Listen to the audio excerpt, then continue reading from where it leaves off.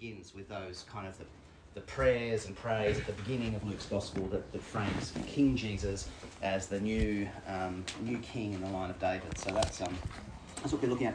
But what I wanted to do, kind of picking up again on how the New Testament interacts with 1 Samuel and 1 Kings and so on, is take you to Acts, which is Luke volume 2, really. That Luke's Gospel sets us up as a first book and a second book. Did you realise that? So Luke begins saying, "Hey, Theophilus, many have undertaken to describe the things fulfilled in Jesus, and so here I am writing this account, having spoken with those who are eyewitnesses."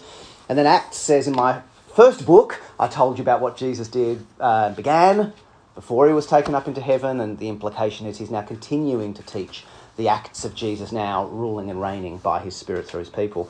And in Acts, we get these little histories that go back over the Old Testament history and then point to how Jesus is the fulfillment of them. I just want to point out a couple of them and make an observation about them. The first is in Acts chapter 3, one of the early sermons by Peter. In Acts chapter 3, Peter heals a beggar, and then as he sort of describes the significance of this power that came by the Spirit because Jesus has risen, he tells the history to the onlookers in the courtyard of the synagogue, of the temple. Acts chapter 3 and verse 12. When Peter saw this, he said to the men of Israel, "Why does this surprise you? Why do you stare at us as if by our own power or godliness we've made this man walk? The God of Abraham, Isaac, and Jacob, the God of our fathers, has glorified his servant Jesus. You handed him over to be killed, and you disowned him before Pilate, though he had decided to let him go. You disowned the holy and righteous one, asked that a murderer be released to you. You killed the author of life, but God raised him from the dead. We are witnesses of this. By faith in the name of Jesus, this man, whom you see, is now made strong. It is Jesus' name and the faith that comes through him that this man is completely healed, as you now see. Now, brothers," verse 17, "I know that you acted in ignorance, as did your leaders, but this is how God fulfilled what he had foretold through all the prophets, saying that the Christ would suffer. Repent then and turn to God, so that your sins may be wiped out and times of refreshing may come from the Lord, that he may send the Christ who has been appointed for you, even Jesus. He must remain in heaven until the time comes to restore everything, as he promised long ago through his holy prophets. For Moses said, the Lord God will raise up for you a prophet like you from among all the people. You must listen to everything he tells you. Anyone who doesn't listen will be completely cut off from his people. Indeed, all the prophets from Samuel on, as many have spoken, have foretold these days, and you are heirs of the prophets of the covenant of God made through your fathers. He said to Abraham, through your offspring, all peoples of the earth will be blessed. When God raised up his servant, he sent him first to bless you, to turn each of you from your wicked ways." So that's the first way in which the sermons in the Acts are talked about in terms of promise and prophecy. We talked about that a little last night, that Jesus comes to fulfill the promises and prophecy. First, the promises given to Abraham, Isaac, and Jacob. Those promises are somewhat fulfilled in the experience of Abraham, Isaac, and Jacob, and Joseph, and Moses, and Joshua, and Samuel, and David, and Solomon, somewhat fulfilled. But these preachers say if you want to see the full fulfillment of everything promised to Abraham and Isaac and Jacob, you look to Jesus. He's the one who gives the forgiveness, gives the refreshing, gives the healing, gives all the covenant blessings. And by in the same way, he points then to the later prophets, beginning with Samuel. Isn't that an interesting thing to note? That Samuel, who we're looking at in 1 Samuel, is the first of the line of prophets who continue to prophesy, again, of a future. So even though Samuel spends a lot of time in the monarchy and the business of his day, the Apostle Peter is saying ultimately he's also the beginning of a lineage that prophets ahead to a future of the fulfillment of the promise to Abraham in the time of Jesus. So that's one way they tell the history, is they say in the end the Old Testament is a history of promises and prophecies that come fulfilled in Jesus. But alongside that, there's another way in which their sermons go, and I'll take you along to have a look at the way that that the Apostle Paul tells the history in Acts chapter 13. Come and look with me at Acts 13 and see the way the Apostle Paul tells the history. And this is more in line with actually what kind of 1 Samuel and the actual history books. He recounts the events much more in this sermon. This is Acts chapter 13. Acts chapter 13 and verse 16. Standing up, Paul motioned with his hand and said, "Men of Israel and you Gentiles who worship God, listen to me. The God of the people Israel chose our fathers. He made the people prosper during their stay in Egypt. With mighty power, he led them out of that country. He endured their conduct for about 40 years in the desert. He overthrew 7 nations in Canaan and gave their land to his people as their inheritance." All this took about 450 years. After this, God gave them judges until the time of Samuel. There he is again, our prophet. The people asked for a king, and he gave them Saul. This is what we looked at yesterday. Saul, son of Kish, of the tribe of Benjamin, who ruled 40 years. After removing Saul, he made David their king. He testified concerning him, "I found David, son of Jesse, a man after my own heart. He will do everything I want him to do." So that brings us up to around 1000 BC. We get this story beginning with Abraham, Isaac and Jacob going through Moses, then Saul, and then David, step by step through the history.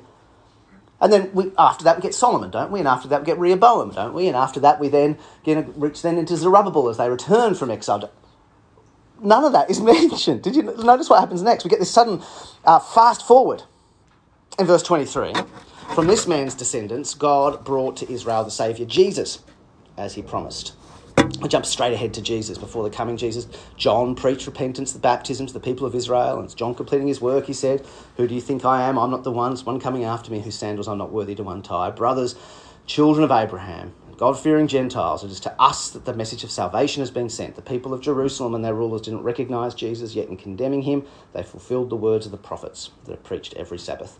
And they found no proper ground for death sentence. They asked Pilate to have him executed, and when they had carried out all that was written about him, they took him down from the tree and laid him in the tomb. But God raised him from the dead, and for many days was seen by those who travelled from Galilee to Jerusalem. They are now witnesses to our people. We tell you the good news. What God has promised to our fathers, he's fulfilled for us, their children, by raising up Jesus." And then we just get his little gospel preach at the end there in verse 39. "Through him, everyone who believes is justified from everything you could not be justified by from the law of Moses." So this is great news. But notice that little gap. That after telling the story bit by bit, the promises to the forefathers, the rescue out of Egypt, Saul, and then after Saul comes David, this fast forward. Why the fast forward?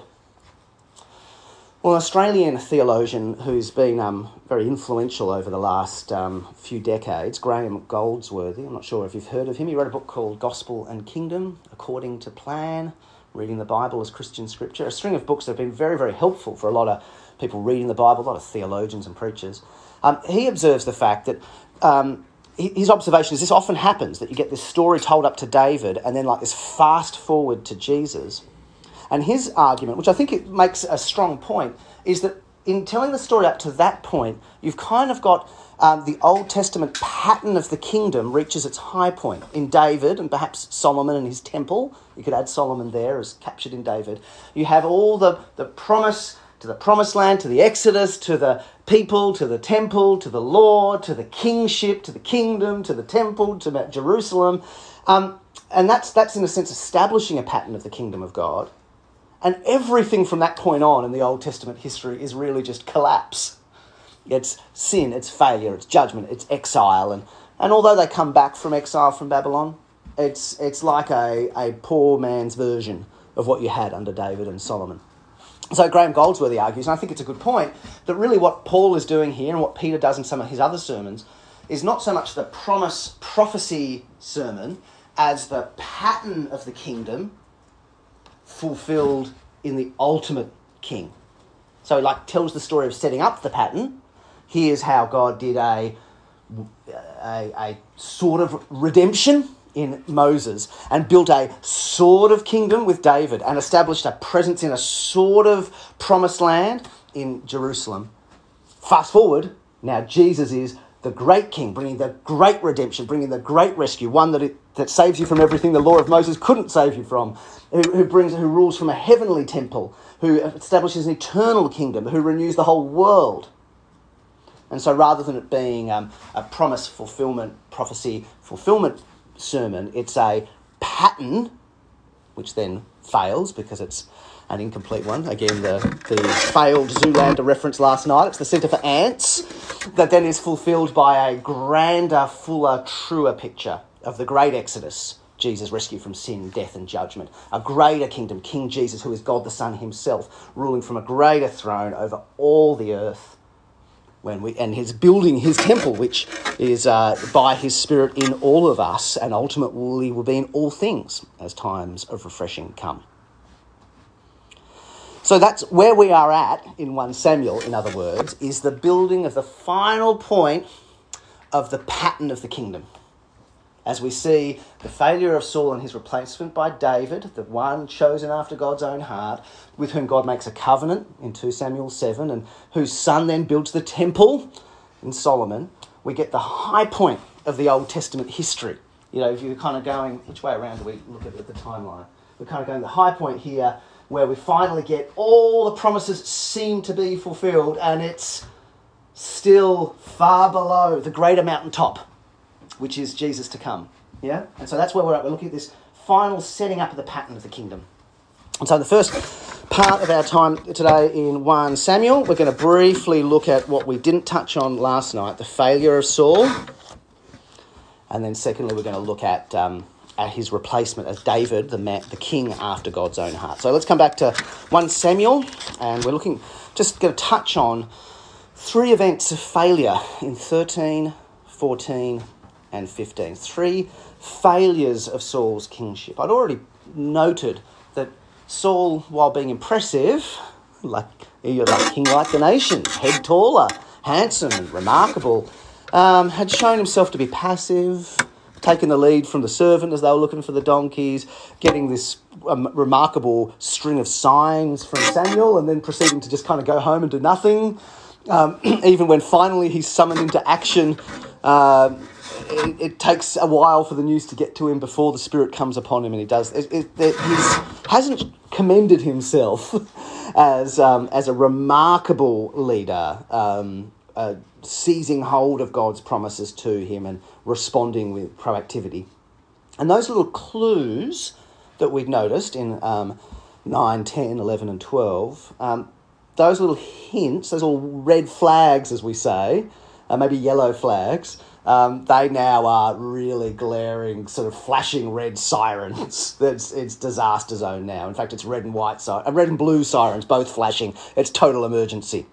It is a tragic story, a pathetic story, a story of foolishness and ungodliness, and in a depressing sort of way, it is an "I told you so." And yet it's not a smug "I told you so." Yeah. Notice how Samuel himself feels about it. He warned them that the king that they wanted wasn't going to be any good, and he's not "I told you so." Have a look at 15 verse 11 at the end of these string of stories. 15 verse 11. The word of the Lord came to Samuel, and the Lord said to him, "I am grieved that I've made Saul king, because he's turned away from me and not carried out my instructions." And Samuel was troubled, and he cried out to the Lord all that night. Yeah, he's not going, there you go, serves him right, It's like, oh my goodness. I mean, can I tell you that I was never a massive fan, say, of the Willow Creek seeker-sensitive services, which were a massive thing through the 80s and 90s in evangelical churches. Certainly not a fan of Hillsong and their prosperity gospel and stuff. And yet I'm not kind of there. When scandals hit Willow Creek and exposés of their leader, Bill Hybels, or when scandals have hit Brian Houston and exposés of Hillsong, I'm not there going, told you so, never liked the seeker-sensitive thing anyway, never liked the Pentecostal thing anyway. I'm grieved. I think you should be grieved. Even if you say, the problems in their model have been exposed, I also just, I don't want God's name to be disgraced. I don't want the good, godly, loyal people mixed up in the Willow Creek movement or the Hillsong movement to have their hearts broken and disappointment and disillusionment. You should be grieved, even if you go, there were problems there waiting to happen. You're not smug about it. Heartbroken and outraged for when there is wrong. Outraged and grieved, not in a smug kind of doom-scrolling glee, but instead a heavy heart. And so here we have these 3 failures. All through these stories, there's a lot of mentions of fathers and sons. Early on, as Andy pointed out yesterday morning, we had bad stories of fathers and sons. Eli and his sons were a rotten crew. Fathers and sons dynasties aren't necessarily good things. Succession never goes well in the modern world or the ancient world. And so the fact that we get fathers and sons, Saul looking for donkeys and his father worrying about it, fathers and sons. Samuel and his sons in chapter 8, not good news, fathers and sons. Or just keep an eye out for this fathers and sons. It's often a trigger either for uh-oh or, in the case of Jonathan, an ironic spin on that. So Saul and the Philistines, chapter 13. He finally obeys the command given to him way back in chapter 10. Do what your hand finds you to do and actually rout the Philistines who are having a barbecue in your backyard. Finally, he acts on this command back in chapter 10, verses 2 to 8. Rather than being passive, he is now active and finally attacks. Although, again, here's this interesting father and son business. It's his son who takes the first move. 13 verse 2. Saul chose 3,000 men from Israel. 2,000 were with him at Michmash and in the hill country of Bethel, and 1,000 with Jonathan at Gibeah and Benjamin. The rest of the men he sent back to their homes. Jonathan, that's the son of Saul, attacked the Philistine outpost at Gibeah, and the Philistines heard about it. And then Saul had the trumpet blown throughout the land and said, "Let the Hebrews hear." So all the Israelites heard the news. Saul has attacked the Philistine outpost, and now Israel has become a stench to the Philistines, and the people were summoned to join Saul at Gilgal. Finally now, routing the Philistines out of this region that they've moved their way back into since chapter 7. Although it's, Saul takes the credit in verse 4, but it's his son who gets the ball rolling. But now that they're finally going to act, pressure comes upon them, right? There's pressure to trust the Lord and to trust his prophet. Verse 5, the Philistines assembled to fight Israel, and there were 3,000 chariots compared to, what was it with Saul, 300? It's suddenly like this massive pressure of an enormous... Saul had 3,000 men from Israel and 200 with him at Michmash. But here we have 3,000 with chariots and 6,000 charioteers and soldiers, as numerous as the sand on the sea, sure, vastly outnumbered in terms of power and technology, military technology. And they went up and camped at Michmash near Beth Aven. When the men of Israel saw the situation was critical, their army was hard pressed, they hid in the caves and the thickets and the rocks and the pits. They're afraid now as the battle comes close. Israel's hearts are melting. Saul remains at Gilgal and all the troops were quaking with fear, the end of verse 7. And so here he is ready for the next phase of the battle. And as Samuel had said back in chapter 10, once you do this initial routing of the people, of the Philistines, wait for me for 7 days, is what Samuel had said back in 10 verse 8. Go ahead of me into Gilgal, wait for 7 days until I come to you, and then you'll be told what to do. So here is Saul at Gilgal, remembering this promise of the Lord and his prophet Samuel, waiting for this time. Verse 8, the 7 days set by Samuel, but Samuel didn't come. And the men are beginning to melt away, beginning to scatter. So what's he going to do? Is he going to trust the Lord, trust the prophet, be patient? No, well, Saul, whenever he seems to be proactive in these chapters, is proactive in bad ways. And so here having the initial good action triggered by Jonathan, an initial victory, Saul now takes initiative in a way he shouldn't do. He acts against the patient instruction, takes on the role of a priest, not his role, he's a king, not a priest, and starts offering up sacrifices as a kind of PR stunt to rally the people. Maybe a superstitious kind of civil religion stunt to draw some blessing.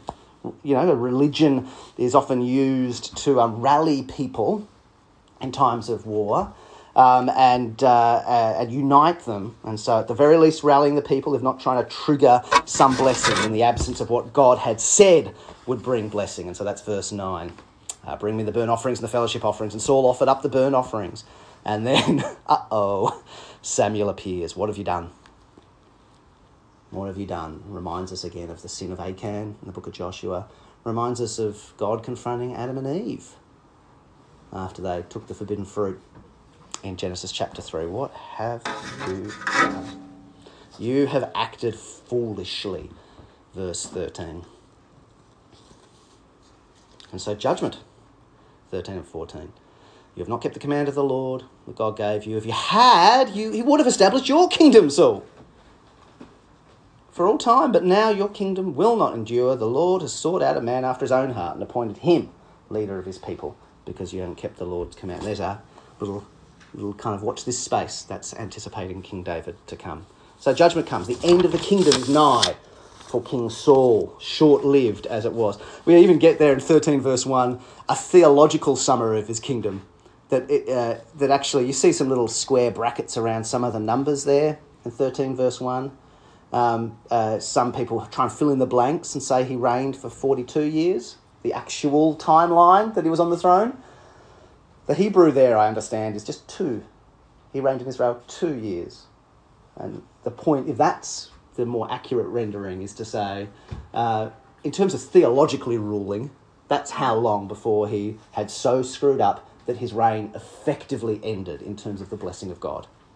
And David was anointed to be his successor. All right, so that's the first phase. The second one is in chapter 14, we get a couple of stories that highlight a contrast between Saul and his son, Jonathan. Now, I'd mentioned that fathers and sons is largely a red flag in 1 Samuel. It's Eli and his wretched sons. It's Samuel even and his disappointing sons. It's an area where you start thinking of fathers and sons, you go, oh, this isn't going to go so great. Yeah? And yet in this case, that expectation is reversed. There's an irony here, because in the case of Jonathan, like we've already seen in 13 verse 3, actually, Jonathan, could we just have him, please? Can we skip a generation? Jonathan seems much better. Their situation is dire in chapter 14. We read at the end of 13 that the Philistines are pressing in on them and have control of all the arms production industry. And so Israel are effectively disarmed with a limited force. And here we have now a son who trusts the Lord where his father doesn't. Thinking again of Hannah's prayer that Christine read for us. There's a lot of reversals in Hannah's prayer. The mighty will be brought down, the lowly will be raised up. Well, maybe this is one of those reversals. Jonathan trusts the Lord where Saul doesn't. Have a look at 14 verse 10. 14 verse 10. It's part of a larger story, but just notice the end of verse 10. If with this sign has happened, it will be a sign that the Lord has given them into our hands. And verse 12, climb up after me. The Lord has given them into the hands of Israel. There's a confidence in God that he will fight for Israel. That's what Jonathan displays, a confidence in God. And so when the incursion, the skirmish that Jonathan leads comes to fruition, verse 14, in that first attack, Jonathan and his armor-bearer killed some 20 men in the area, around half an acre, and then panic struck the whole army, those in the camps in the field and those in the outposts and the raiding parties on the ground. It was a panic sent by God. God brought the victory. And then Saul rallies in, and it's at this stage a mopping up operation. God is the one fighting for Israel. Yeah, Jonathan trusts God. The Lord sends a panic. Saul comes to the party late, again with a superstitious gesture at the ark of God, before realising actually, it's no need for even that, because the Lord is fighting for Israel. So verse 20, Saul and all his men assembled and went to battle. They found the Philistines in total confusion, striking each other with their swords. Those Hebrews who had previously been with the Philistines had gone over to them. Now, double cross, came back with Saul and Jonathan. All the Israelites had hidden in the hill country of Ephraim. They heard the Philistines were on the run. They joined in the hot pursuit. So who was the victor really? Who was the victor Jonathan was trusting in? Saul didn't trust in the Lord, verse 23. The Lord rescued Israel that day, and the battle moved on past Beth Aven. So chapter 14, we see Jonathan as a contrast to Saul. He sees the Lord as the ultimate king. He trusts the Lord rules, the Lord fights. So therefore, your prime job as a crown prince or king is to trust the Lord, which Saul has been failing to do.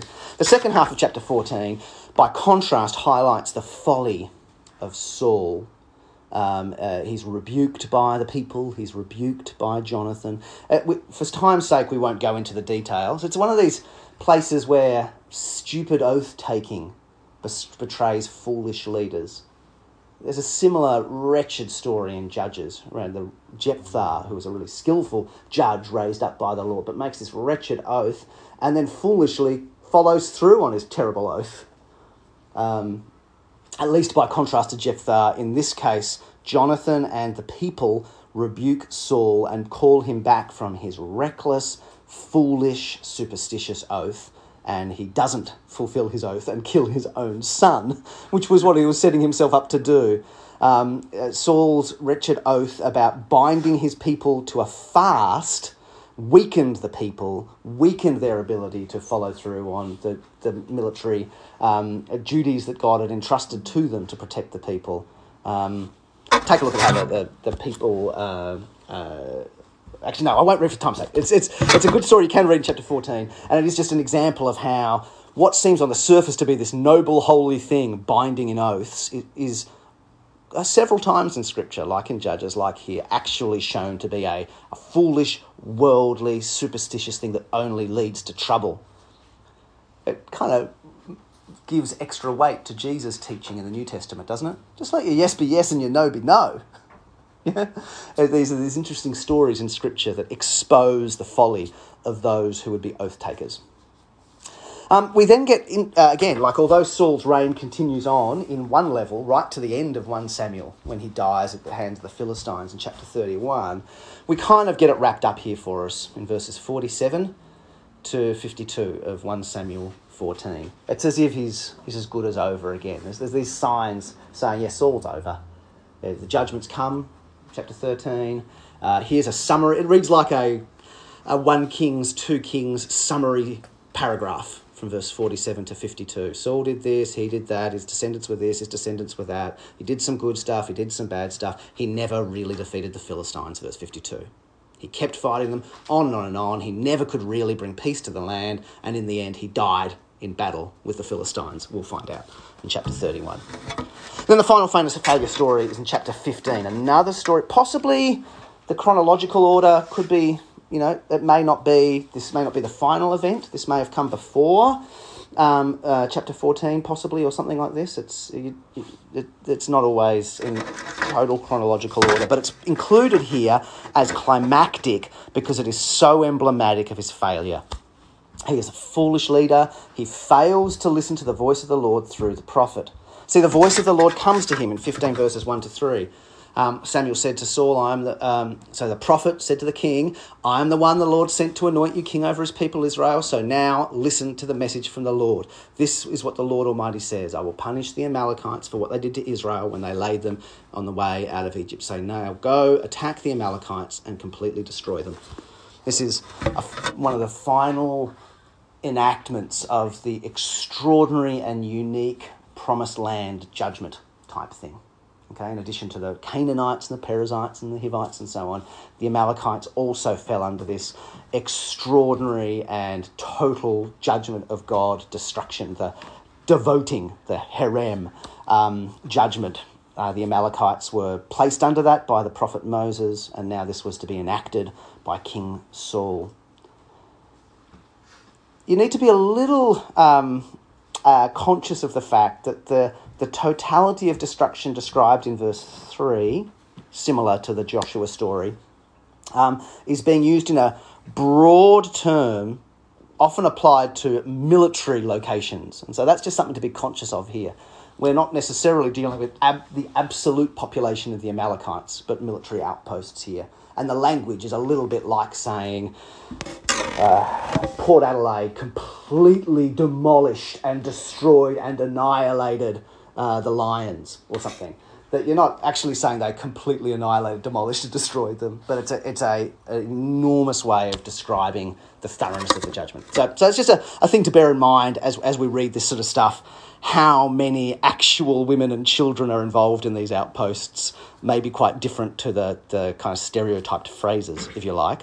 Nevertheless, the point here is it is bringing a judgment from God. It's not just a military attack, and certainly not the general kind of military attack that Israel were to be involved with the Philistines. You don't get that language for the Philistines. You don't get that language in other warfares they're involved in. This is a very peculiar, remarkable, and unique kind of judgment of God that Israel was only to show to the Amalekites and to the entry into the promised land. It was to be thorough, it was to be complete, it was not keeping of plunder, it was not capturing of prisoners, it was delivering a judgment of God just as much as, say, the destruction of Sodom directly by God was a judgment from God. And yet Saul fails to fulfill this command of bringing the judgment of God, that the word of God through the prophet of God came to him.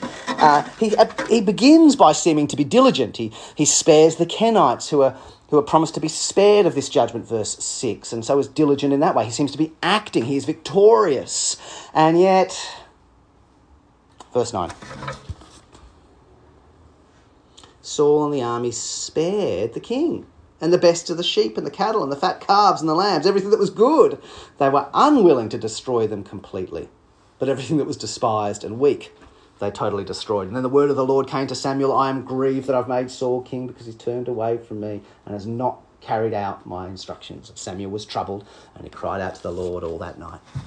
So he didn't fulfill this special duty of a remarkable and unique judgment of God. He instead treated it like a battle with the Philistines or the Edomites or whoever else and had victory and then said, but we'll keep that and we'll keep this and we'll set aside that. And who knows, maybe this political ally is best kept as a prisoner rather than brought under this capital punishment judgment of God.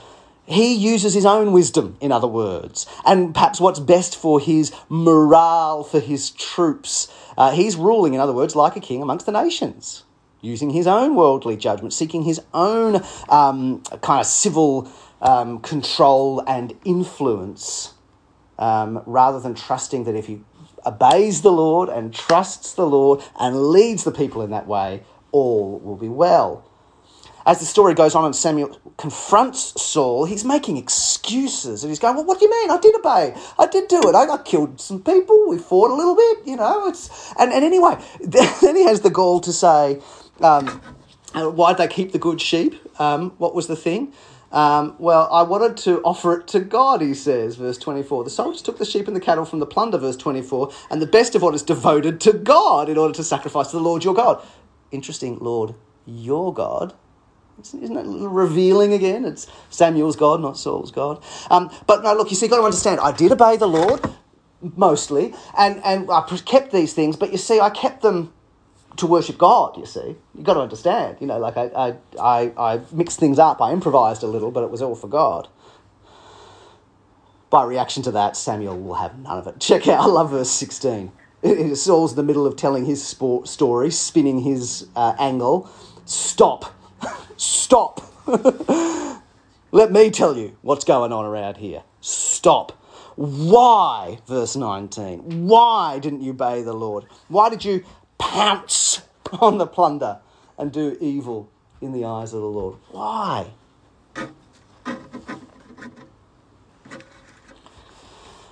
And you get this famous little verse here, verses 22, 23. The Lord doesn't delight in burnt offerings and sacrifices as much as in obeying the voice of the Lord. To obey is better than sacrifice. To heed is better than the fat of rams. For rebellion is like the sin of divination, and Saul will go on to engage in divination in chapter 18.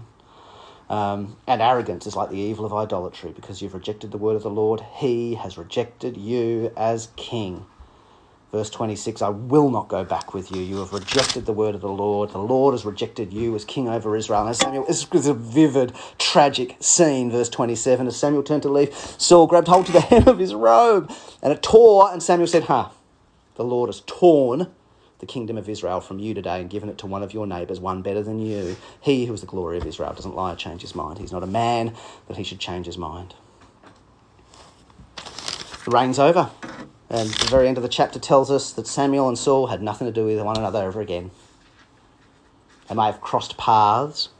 I had a sad experience like that just this week. Someone that I've tragically had at this stage, unresolved conflict with. It's just really awkward. You see someone like that in public. It's just really painful. But that's the kind of... They may have crossed paths, seen each other in the supermarket, but they didn't have anything to do with one another anymore. Samuel mourned for him. It's not I told you so. And the Lord himself was grieved. He'd made Saul king. The reign's over. Judgment has come on the house of Saul, the house of Kish. Yeah. I mentioned last night how you see these instabilities in the Old Testament that point us to the new. The Lord is king. Saul is king. How do those two things fit together? Well, that kind of instability in the Old Testament, in the imperfect pattern, points us to Jesus, where he is God the Son, become a human, is king. Who is king? David's line, who is God the Son? That's where it's resolved. Verses 22 and 23 is another of those Old Testament instabilities as well. Throughout the Old Testament, we have God commands sacrifices. God doesn't really delight in sacrifices at all. Side by side. There's a few Psalms that do that. Psalm 40 or Psalm 69 and Psalm 51. There's a bunch of them. Isaiah says it in various ways as well, where it's God doesn't really want sacrifices. He's not interested in horns and hoofs and organs and fat and blood. That's not what God's about. And that on its own, as Samuel says here, as Isaiah says very directly, it may as well be dog's blood. It may as well be human blood. It may as well be witchcraft. It's God's not ultimately, fundamentally in the business of animal sacrifice, and yet He commands it. And so that's another volatility in the Old Testament pattern. It's just a pattern, and one of the clues that it's just a pattern.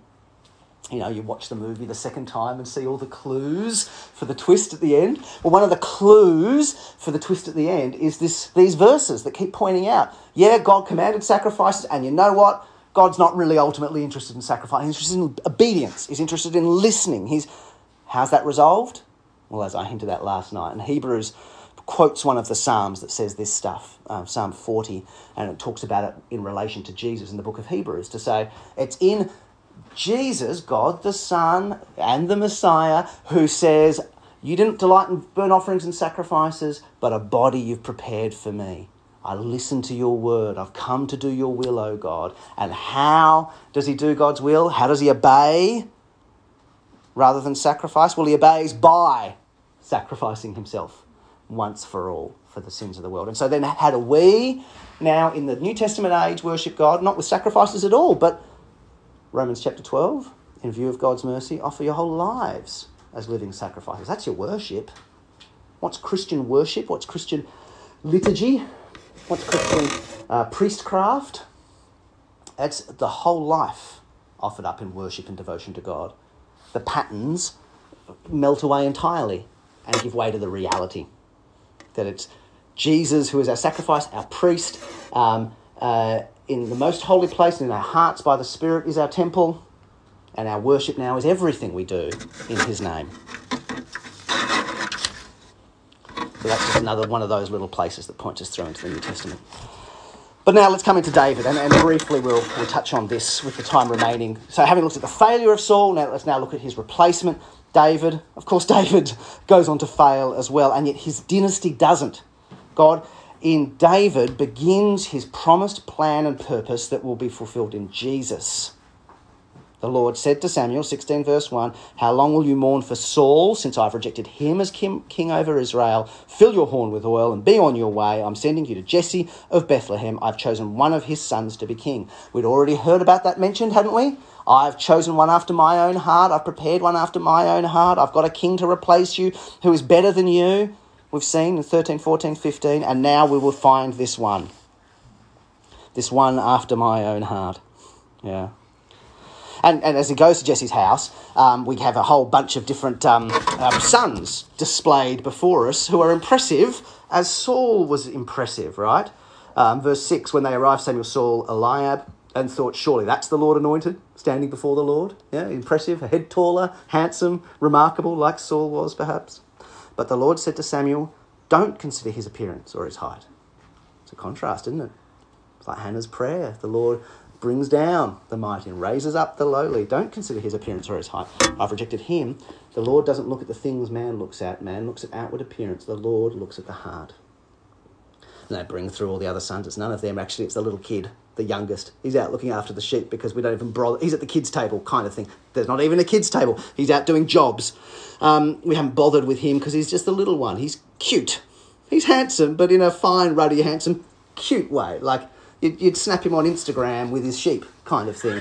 But he's not your remarkable kingly figure.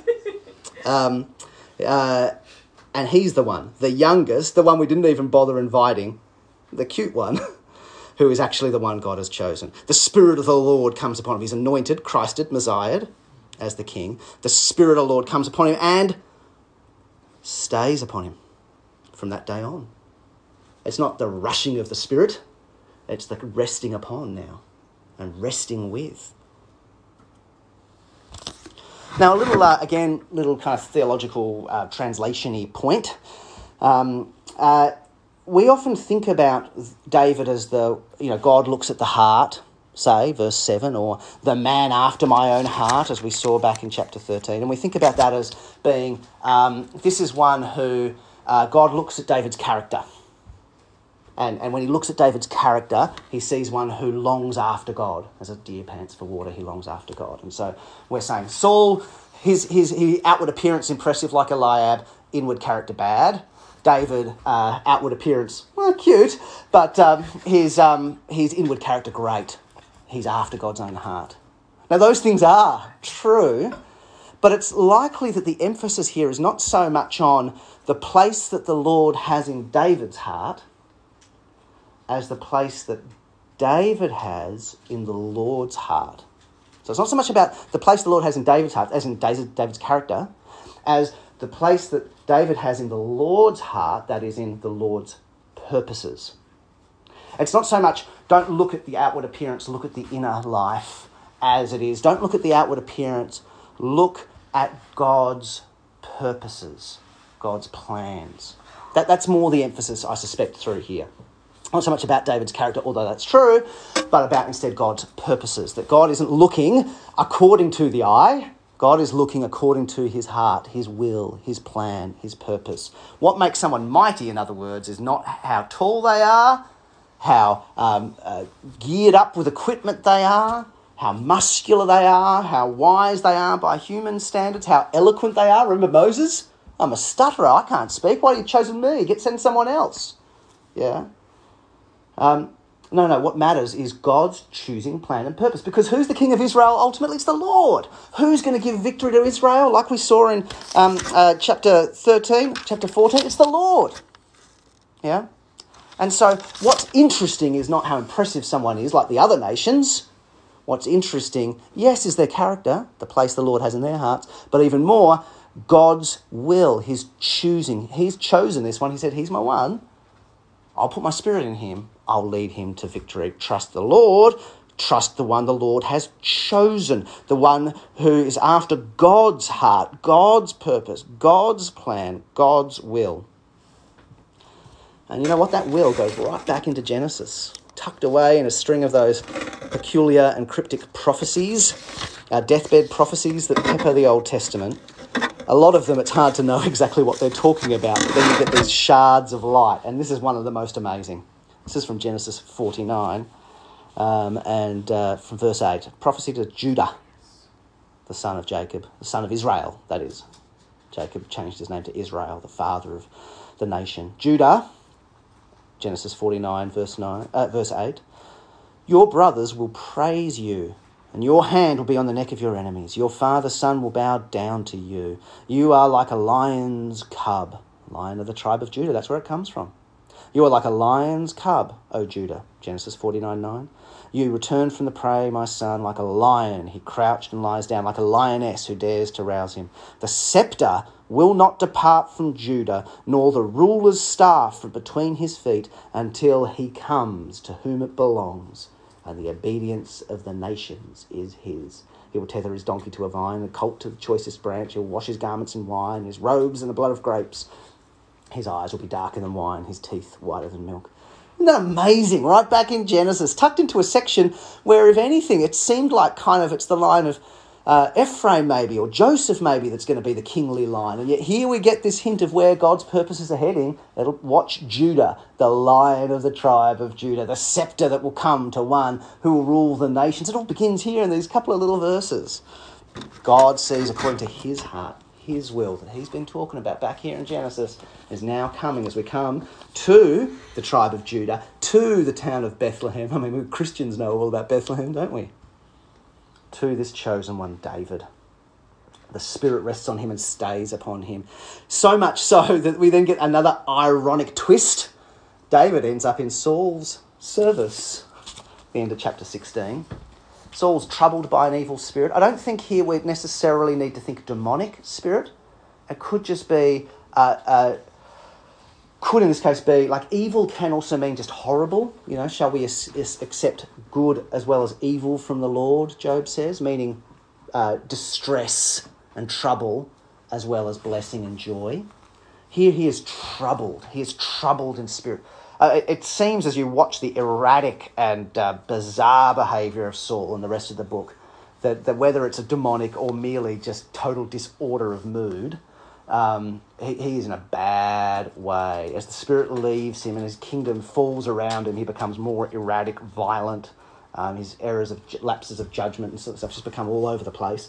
And it's interesting, again, whether it's demonic spirit or not, it's interesting in this case, a human method of calming helps.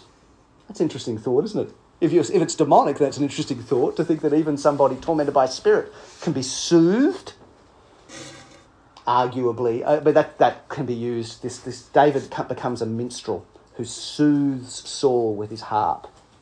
Verse 18 and 19. He plays the harp. He's a brave warrior. The Lord is with him.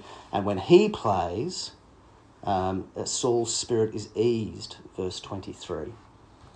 Now, if that is a demonic spirit, that arguably is a little bit of an indirect proof text for why you shouldn't not medicate someone you think might be possessed because they need an exorcism.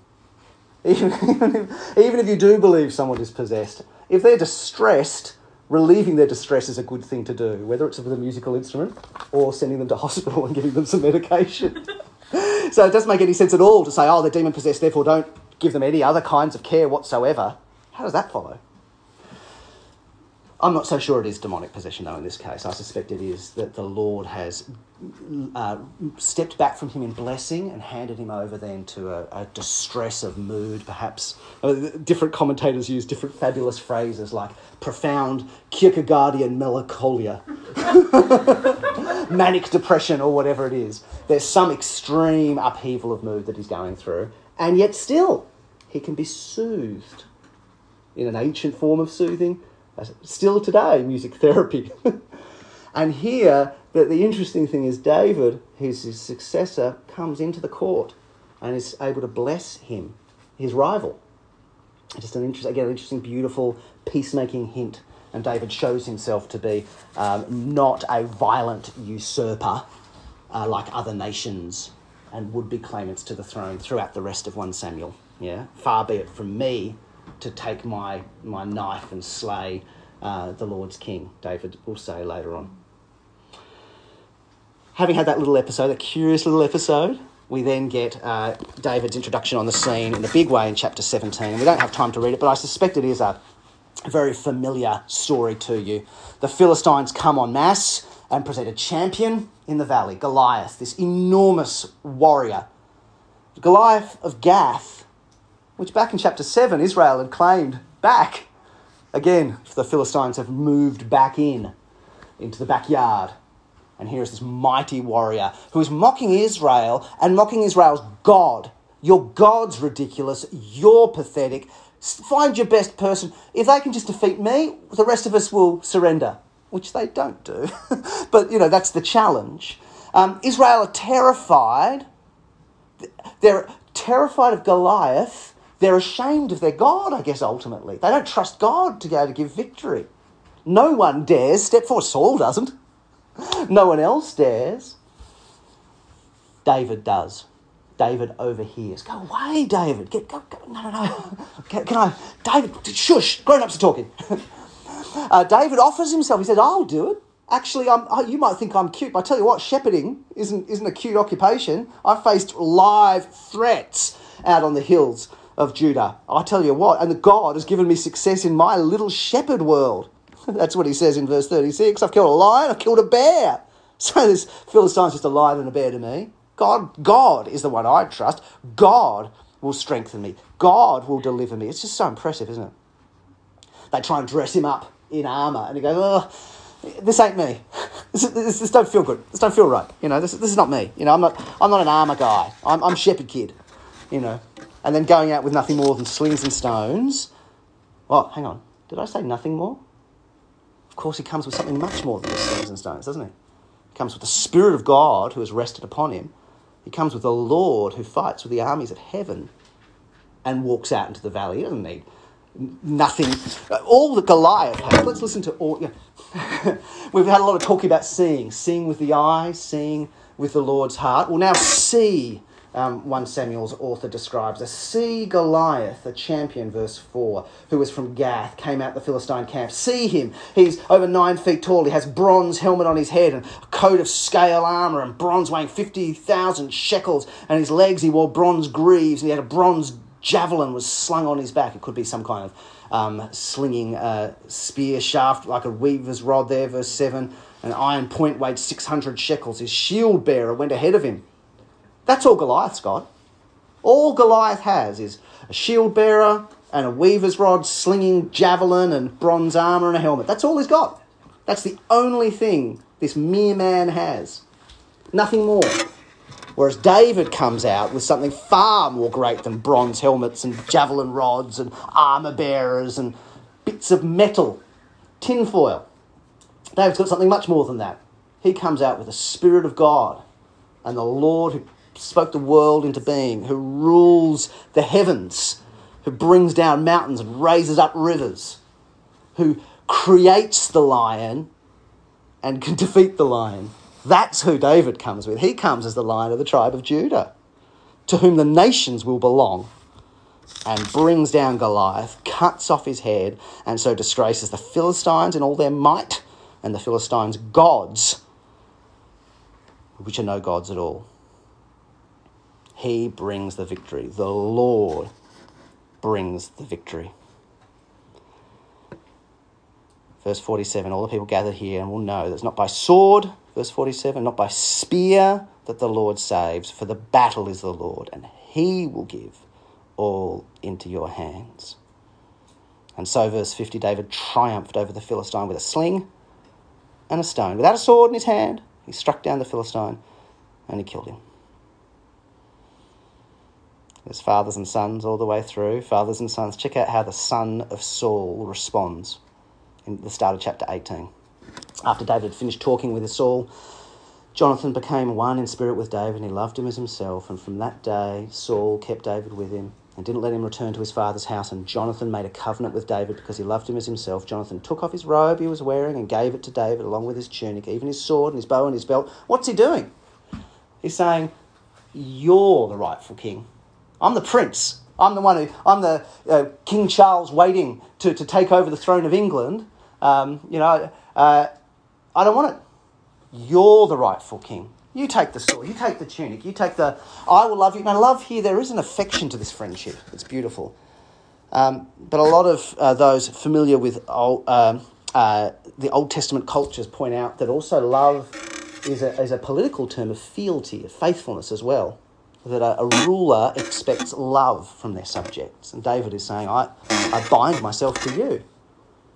Those of you who are familiar with the Lord of the Rings films will remember that beautiful scene with the death of Boromir when he recognises Aragorn as his king. It's beautiful, isn't it? I don't think Tolkien wrote those lines, did he? Yeah. Sometimes the movies are better in some ways. They are gorgeous lines. And that's the kind of thing that's going, I mean, Jonathan's not dying at this point, but he's saying, you are my captain, my lord, my king. Yeah, my brother. Is it my brother first? Something like that. That's what he's saying. I love you, but I love you as my king to be. Jonathan now sees, not with the eyes, but he sees according to the heart of God. He recognises that this is God's chosen, who brings the victory. This is the first occasion of what Psalm 2 turns into something of a national anthem. The nation's raging, the people's plotting in vain. The Lord looking down from heaven and laughing because he has set his anointed one in the line of David, who will rule them with an iron sceptre and dash them to pieces like pottery, who will rule the earth with the blessing and the rule and the justice of God. And what David experienced in a small way in his rule and an imperfect way, as Christine has alluded to, for he also became a murderer and an adulterer, a wretched, dirty old man and a hopeless father as well of defiant and sons. He had his own failures. His son who took over his rule, glorious, wise Solomon, had his follies and immoralities, looked a lot like the kings of the young other nations. But King Jesus, as we began, as was proclaimed in the great gospel of the apostles, Peter and Paul, King Jesus, in the line of David, the great line of the tribe of Judah, the ultimate anointed one on whom the Spirit rests and remains, he's the great, perfect, pure, mighty king, and he puts down every enemy, not just Goliath of Gath or the Philistines or the nations, but sin, death, the devil. And so God gave him the name that's above every name, so that at the name of Jesus every knee will bow, whether in heaven and earth and under the earth, and every tongue declare that Jesus Christ is God, to the glory of God the Father. He's our champion. So take off your tunic, take off your sword, lay them down before him, take off the little crown you set up on your life and lay that crown before King Jesus. And that's the good news that we preach. Jesus is good, Jesus is great. Whatever the troubles we face in life, Jesus brings us ultimate triumph and peace and life eternal upon his return. Let's pray. Our loving Father, we do grieve at sin and failure, whether in Saul's life, among the Philistines, David, Solomon, our own lives, we grieve at our sin, our ungodliness, our failure. We grieve in and with our world at its troubles and injustices, its abuses and lies, its false gods. Forgive us. And we praise you for coming in your Son, the Lord Jesus, as our champion, our Saviour, our King, our rescuer, our sacrifice, our priest. Every good thing is in our Lord Jesus. And in his name forgive us, we pray. In his name work in us by your Spirit to transform us inside and out. Rush upon us by your Spirit that we may trust in him, obey him, worship him, live for him. And we pray this semester as we work and study and live and play, we will do so to the glory of God and Christ, and that we ask you give us opportunities to speak of Christ, to share Christ, to invite people to hear of every good thing we have in Christ. Bless us in godliness and in evangelistic fruitfulness, we beg of you. In Jesus' name, amen.